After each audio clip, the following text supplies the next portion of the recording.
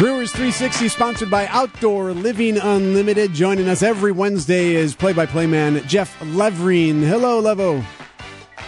Hey, good morning. Hope you guys had a nice, happy 4th of July. Absolutely. Did the fireworks keep you up last night?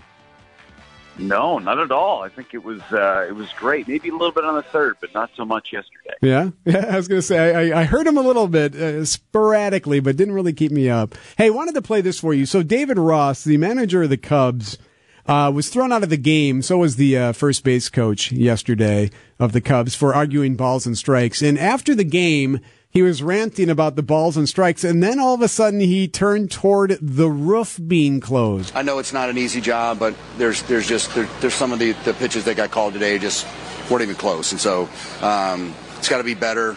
You know, they're closing the roof to get rid of the shadows late. There's a lot of bullshit going on today that just was really frustrating. So he said something about closing the roof because of shadows, so they asked him about that. I thought it was horseshit. I don't know. So what's he upset about? Is the roof being closed? Does that aid the hitter? Is that even a thing? Yeah, I mean, there's some really bad shadows, but even with the roof closed, you still had the shadows coming in from the panels in right field, and can't do anything about that. I mean, they don't have blinds or anything for those things. Right.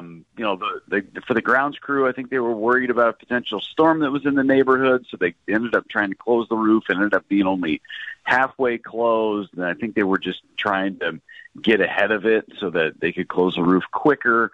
I really don't know the science behind all that. I know they used to play ball games before my tenure here where half the roof was open for half the ball game, just because the shadows were bad. So I think he was just really frustrated with the strike zone, and I totally understand that. Both sides were not very pleased with the strike zone yesterday, and then just decided to take that opportunity to share his opinions about the roof as well. But at least we have a roof.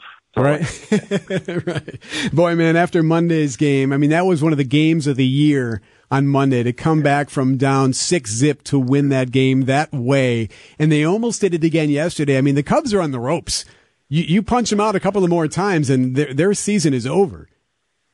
Yeah, no doubt. And I think the Brewers did that to them a couple of years ago, too. Yep. And that's when they ended up selling all their players and trading Rizzo and Baez and Bryant. I mean, that was the end of that era. And it was a series against the Brewers over Memorial Day that did that to them. You know, they were probably going to do it anyway, but the Brewers hastened that process up. Yeah, it was a tough one yesterday, too, because it felt like you had that game in the balance. You held them in the top of the 10th inning and had a chance to score, and then some wacky base running and maybe a tough decision at third base in the 10th inning, sending that runner with one out, and he gets thrown out of home plate. Yeah. And then just a tough play in the 11th where your runner's at third base and it's a shallow fly ball. You have to give it a shot to try and tie the game. But they came back again. I think that bodes well for the future for this team, too.